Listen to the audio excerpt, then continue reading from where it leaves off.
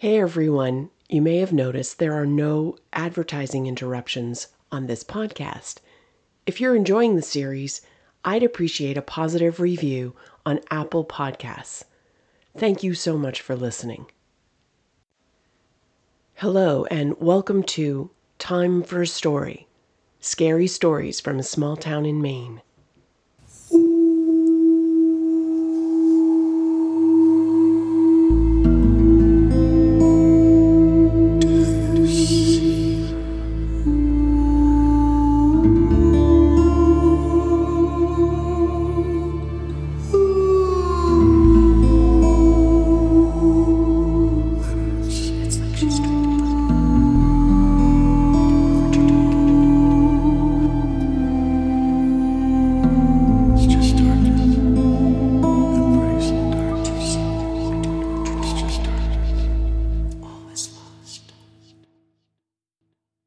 Season 4, Chapter 5, Soap. This world has only one sweet moment set aside for us. Queen. In a flash he was over her, his whole body transformed into a protective plank, poised to shield her from whatever was coming next. And when the rain touched her face, he held his hand up and gently covered her eyes. In all of her years of knowing Nathan, Amelia had never been this close to him. Both of them had read the small print of their respective career choices, no public displays of affection, and of course, both of them had taken the credo to an extreme.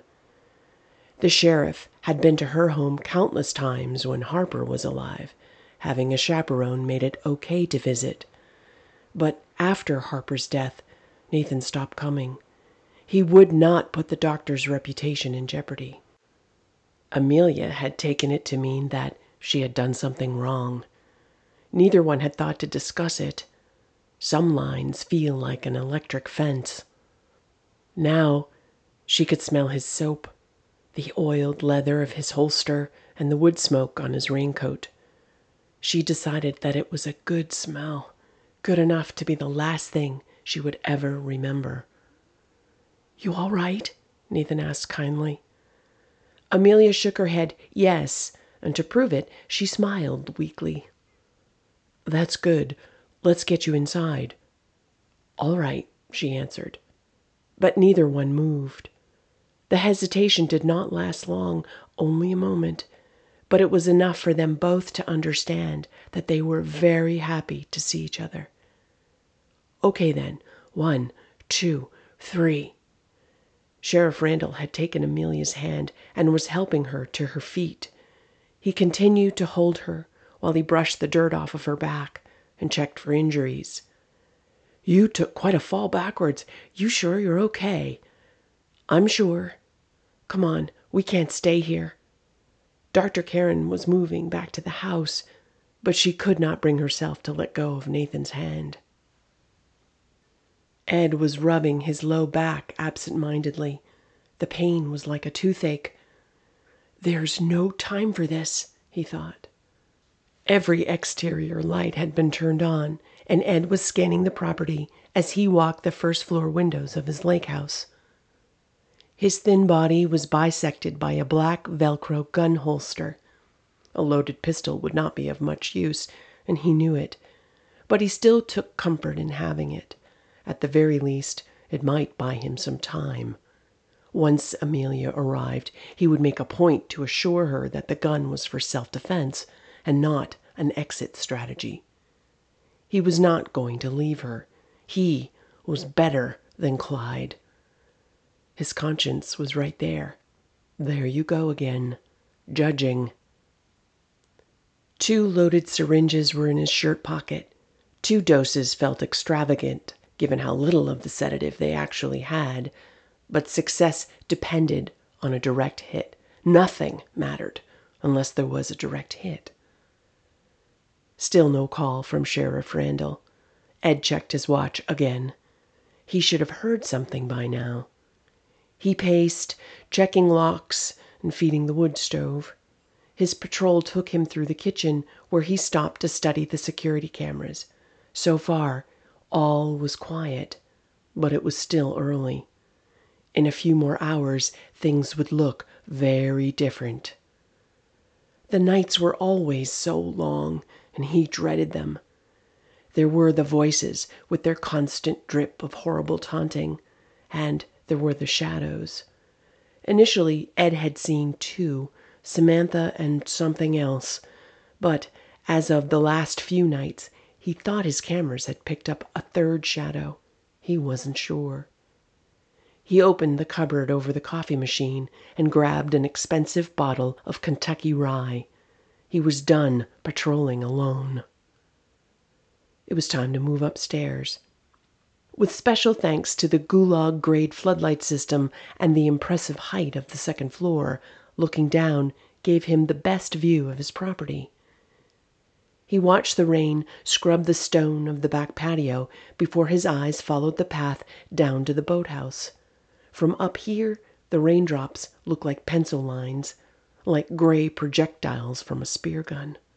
He was squinting, trying to examine the long shadows behind the trees. That's where she had been the first time he noticed her, standing behind one of the ancient pines that lined the path. She had looked terrible, and had he not seen her body on the stainless steel gurney only that spring, he would have rushed outside to help her. Instead, he stood stock still, frozen behind the glass of the great room. He remembered his shock of that visit and the dry thought, it's the first time she's ever come to the lake voluntarily. That night he had laughed at his own joke, and then he cried, harder than he had ever allowed himself before. And then he screamed. Ed was now in the acceptance phase of his grief. There was never going to be any joy for him. His dreams had eaten themselves, had given up the fight, and allowed bad things to settle in and metastasize, just like the pain in his body. Despite his efforts, despite the $1,000,000 view and the gourmet stonework, everything he touched had turned rancid. He could feel it in his bones and taste it in his mouth. Time for another swig of the rye. The yard was quiet, for now. With the upstairs walk now complete, Ed moved toward the staircase. He was on his way downstairs when his cell phone rang. Dr. Karen's name appeared on his screen. "Amelia, where have you been? Tell me you're okay." "I'm okay. We have the Diprovan and are headed to your place now. And Ed, I saw her. She was at my house, waiting for me." Ed swallowed hard and hung up. And in that moment, Clyde White was there, standing next to him along the grand wooden staircase. Ed had spent the summer overcompensating for the failures of the old man. And now it was time for Ed to move on. The two fathers finished the descent together, and then Ed never looked back. Within the span of 30 minutes, the doctor, the sheriff, and the assistant were standing together in the mudroom. They remained quiet as raincoats were hung and bags were unpacked. Ed took the small white box from Amelia. "I keep the syringes dispersed in specific locations around the house. I'll put these 8 at the top of the upstairs landing." Amelia nodded affirmatively. Sheriff Randall looked at his watch and then checked his phone. "I can't stay here. I'm on the clock." "We're all on the clock, Sheriff," Ed said flatly. "Come on in and we'll talk." Amelia and Nathan followed Ed into the kitchen, both of them now well over the shock of Ed's doomsday prepper style of decorating. Ed stood facing them with the gray lighting of the security cameras behind him. "Let's keep the lights dim inside so that we can see out of the windows. It's still a little early, but soon enough these cameras will be very busy. And later, you'll hear lots of beeping. That's the perimeter security system. They come in from the east side of the property, always from the east. I can confirm the presence of 2 visitors, although that may have changed recently. My cameras picked something up a few nights ago, and I'm still trying to figure out what it is. It has no discernible shape, at least not that I can see, because it doesn't come close to the house." Ed looked down, suddenly self-conscious. He was saying too much, too fast. He took a breath. "I'm doing most of the talking here. I'll stop and let you ask any questions." Dr. Karen looked at Ed, and then at Nathan. Nobody said a word. Rain pelted the windows. Amelia crossed the kitchen to Ed's position by the breakfast nook and embraced him. She was so relieved to see him, and he needed to know it. At first, Ed remained rigid, afraid to let himself go, afraid that his feelings would come back and eat him alive. But Amelia held on, gently patting her assistant. He smelled faintly of expensive cologne and whiskey. "Remember what you told me in the diner, Ed. It feels lonely, but you're not alone. Remember?" "Yes, but I'm supposed to take care of you, not the other way around," he said. "I think the three of us all suffer from the same disease. Maybe we should get matching t-shirts." Nathan smiled. Amelia had made a joke, and he was grateful for it. Grateful for her. She continued, "We're here now, and we're in this together. Okay?" Finally, Ed's arms rose up to reciprocate the hug. "Ed," she said softly, "you have been my protector and my dearest friend for years, and I love you for it." The doctor stepped back and took Ed by the shoulders. "Everything you've done so far, all of this, it's damned incredible. And you're right. We're all on the clock. So stop worrying about talking too much and just tell us what we need to do." Ed looked at Dr. Karen. He wanted to make sure she meant what she had just said. She never blinked. Nathan moved closer and nodded to Ed, as if giving him the green light to go on. "All right then," he said. "We go to where they sleep, and we wait for them to come back.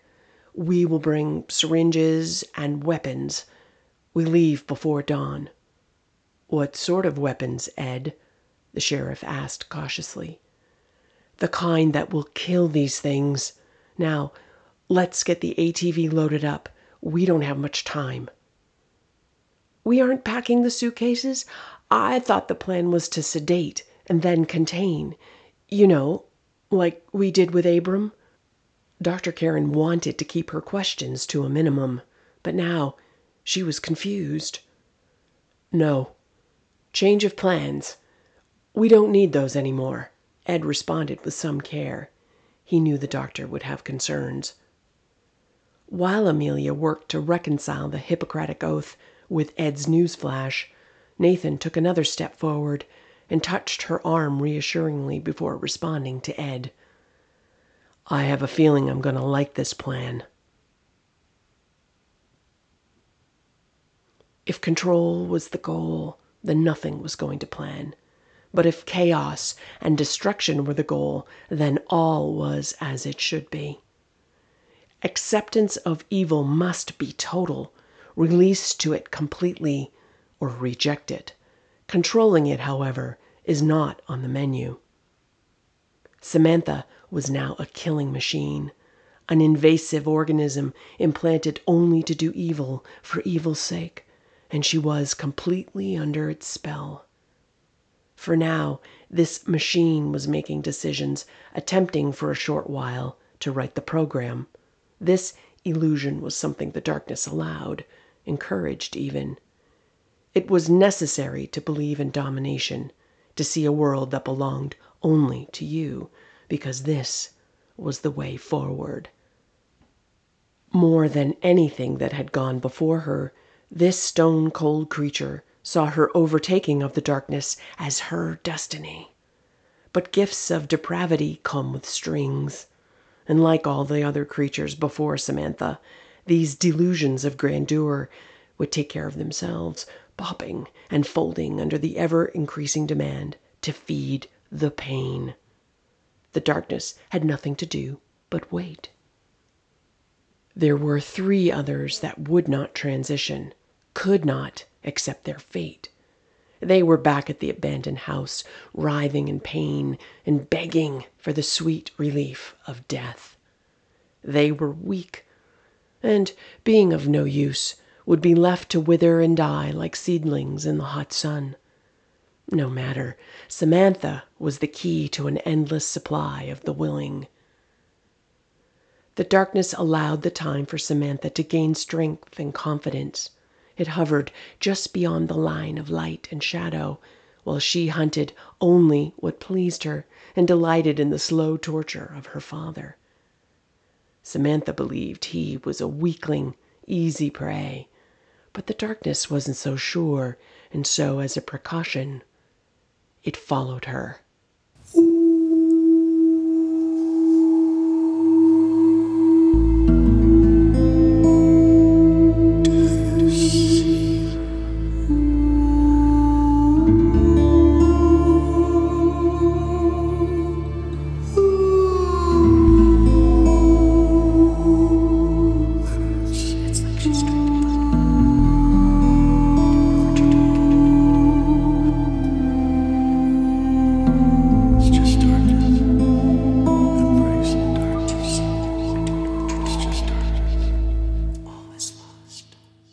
Soap. Written and performed by Bridget Emmons. Visit my website at bridgetemmons.com and follow me on Instagram @mainstories. Thank you for listening.